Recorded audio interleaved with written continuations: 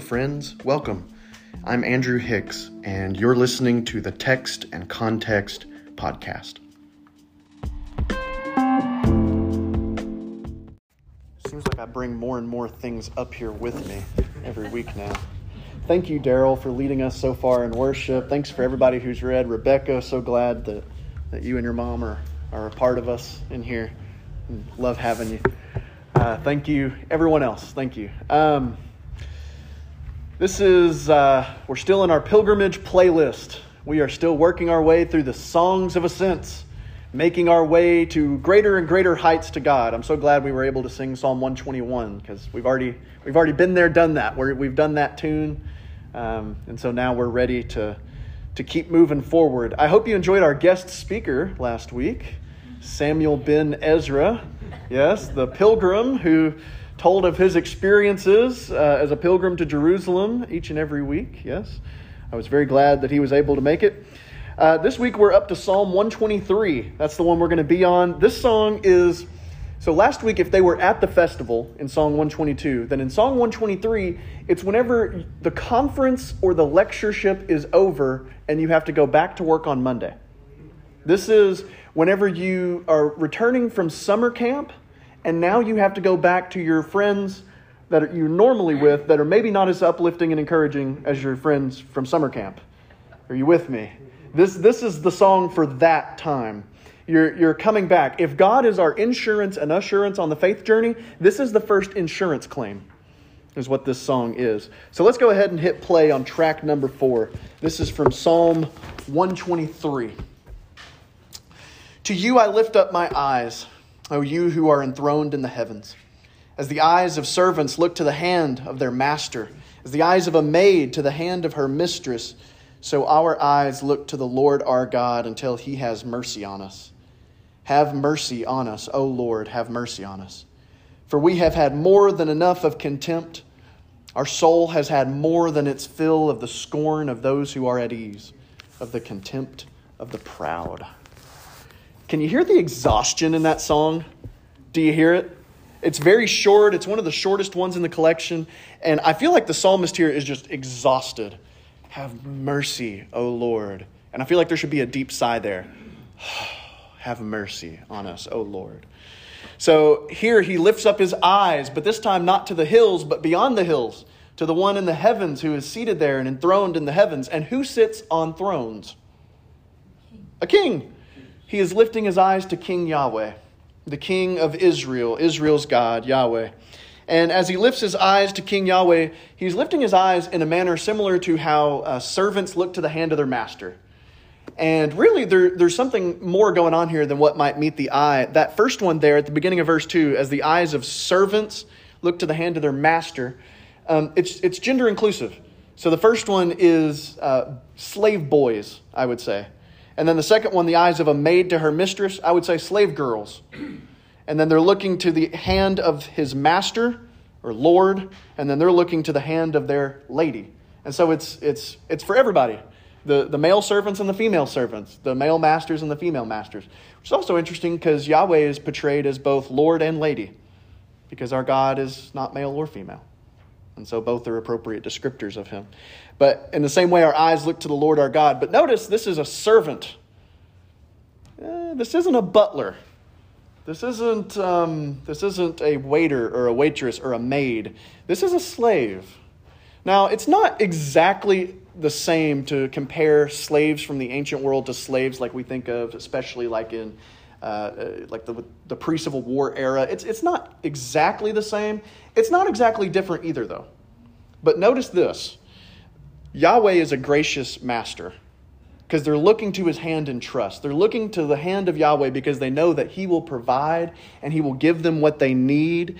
And so they look to him because he's a good master and they're well taken care of as servants. And that is also a possibility here as a slave servant. That's why sometimes it's slave, sometimes it's servant, sometimes it's somewhere in between. But you get the idea. He's a gracious and good master. And then also they're looking for mercy from the hand of God. It's interesting. I think sometimes we assume mercy is always like, I forgive you for what you have done wrong to me. But that doesn't really seem to be the sense here, right? It doesn't seem like the psalmist has done anything wrong, like these servants are thought to have done anything wrong, but they're looking to the hand of their master for mercy, because mercy, it's more like a graciousness, a compassion, to show mercy to someone. And so that's more what he's looking for here. Be gracious to us, O God. Be gracious to us. We're so exhausted. We've had more than enough of our fill, of our contempt. And so it's more a graciousness in this sense of mercy. And notice they look to Yahweh for mercy because they have had more than enough. Literally more than their fill. This is the language for when you eat too much. And then you're like, I am so stuffed. I couldn't eat another bite or I'm going to explode. It's that kind of language. They have had contempt shoved down their throats, and now they're having a tummy ache of spiritual proportions. They've had enough. They are full to the brim, and they're desperate for Yahweh's help and intervention. Really what this whole psalm is about is this. If you'll hit the next button for me. His mercy matches our messes. His mercy is always sufficient to match our messes. My grace is sufficient for you, for my power is made perfect in weakness. His mercy matches our messes. Notice it's really broad. It's really general what's going on here. Scorn and contempt. That could be basically anything. That's not very specific. We don't know what situation is going on here. Scorn, contempt. It could be anything that they've gotten themselves into. But really, that's what they're asking for, is just God to match their mess. And at risk of sounding like a bounty commercial, His mercy is always enough to absorb our messes. It's always sufficient to match our messes. Now, I say match here. I don't mean match like a dating app. I mean match like those old kung fu movies. Do you know what I'm talking about? You know the ones where their mouths didn't always match the English dub? You know what I'm talking about? And so they'd be like, aha, I see I have met my match. You know what I'm talking about?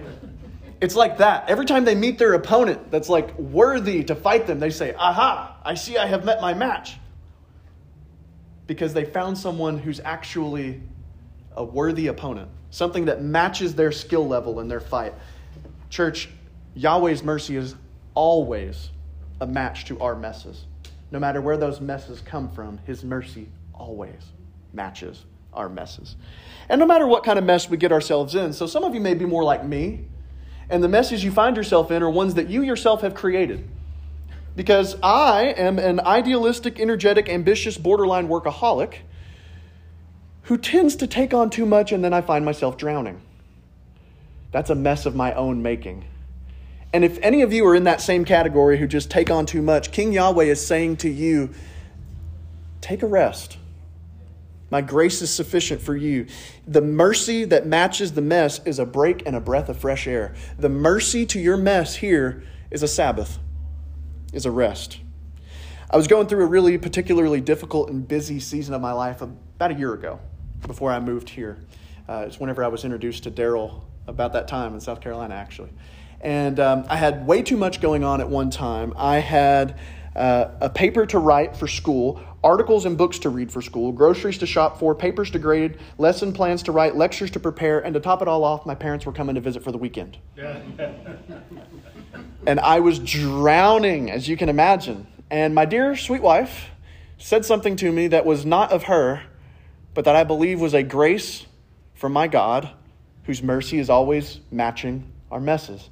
She said something to the effect, I want you to take the weekend off. I'm worried about you. Hang out, just be with me and your parents, and relax. Don't do any of the work. It'll get done some way, somehow. And I did. And let me tell you, I think that weekend is what kept me from having a stroke or an aneurysm, because it was borderline. But that weekend was wonderful. Every restaurant we went to, it was the same restaurants we always went to, but they were like superb, excellent, far and beyond better than they had ever been before. And we laughed and we cried and we talked and we stayed up late like a couple of kids having a sleepover. And it was wonderful. It refreshed my soul. I needed that. And I really think that God was giving me a grace that matched my mess, a mercy that matched my mess. Now, some of you are not like that at all. Some of you are quite the opposite. You don't take on too much and then create messes of your own. The messes are created because you don't take on enough.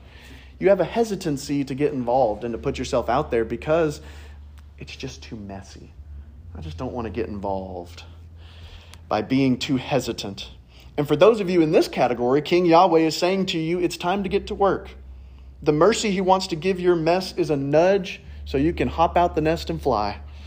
Because the bless he wants to give your mess is permission to do it imperfectly, and that to be okay, because he can work through even that.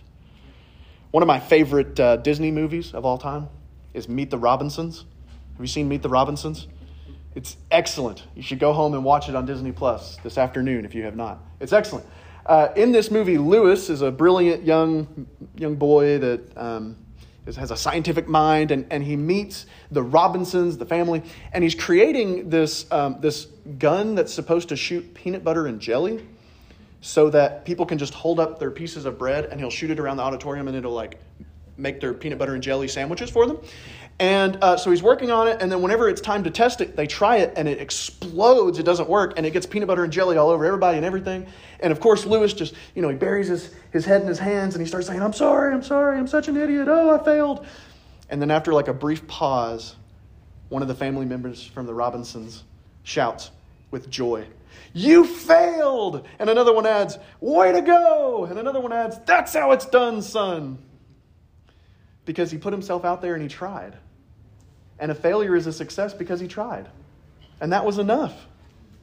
I think God, even whenever there's things that we don't want to do, but he's calling us to do them anyway, he's calling us to do them. And whenever we try and they fail, he goes, yes, you did it. You remember Jeremiah? Jeremiah was called to preach to a people who wouldn't listen. He knew that ahead of time. I want you to go preach to these people. Great. Okay, good. Come forward while we stand and sing. Yes, except no one's going to respond. No one at all. Jeremiah says, it will fail. And God says, exactly. Hop to. But that's okay.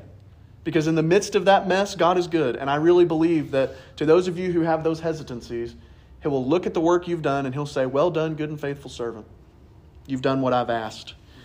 To put yourself out there. Is he calling you to go back to school? Is he calling you to change that job?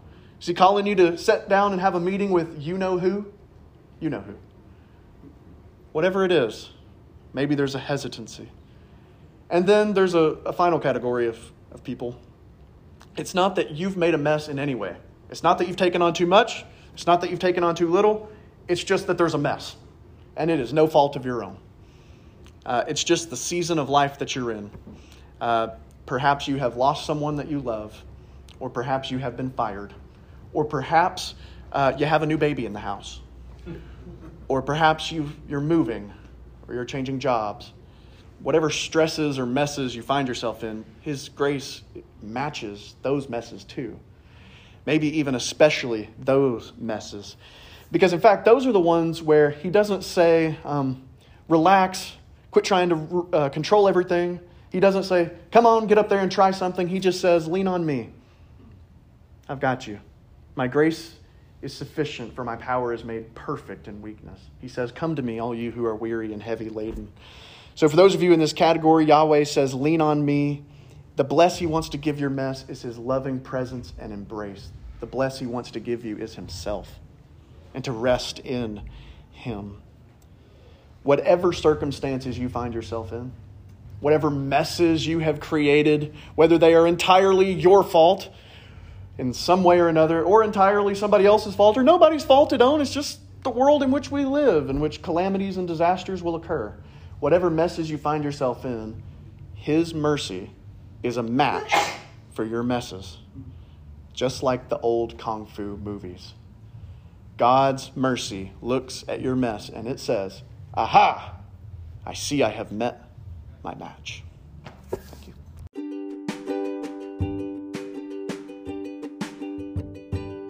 Thanks for listening to the Text and Context podcast. If you're interested in some other great content, then you can go over to my website. It's txtandcontxt.com. It's text and context without E's in it. So again, that's txtandcontxt.com. Head on over there and check out a bunch of free resources and plenty of articles about a wide range of topics, as well as book reviews and plenty more. Thank you for listening.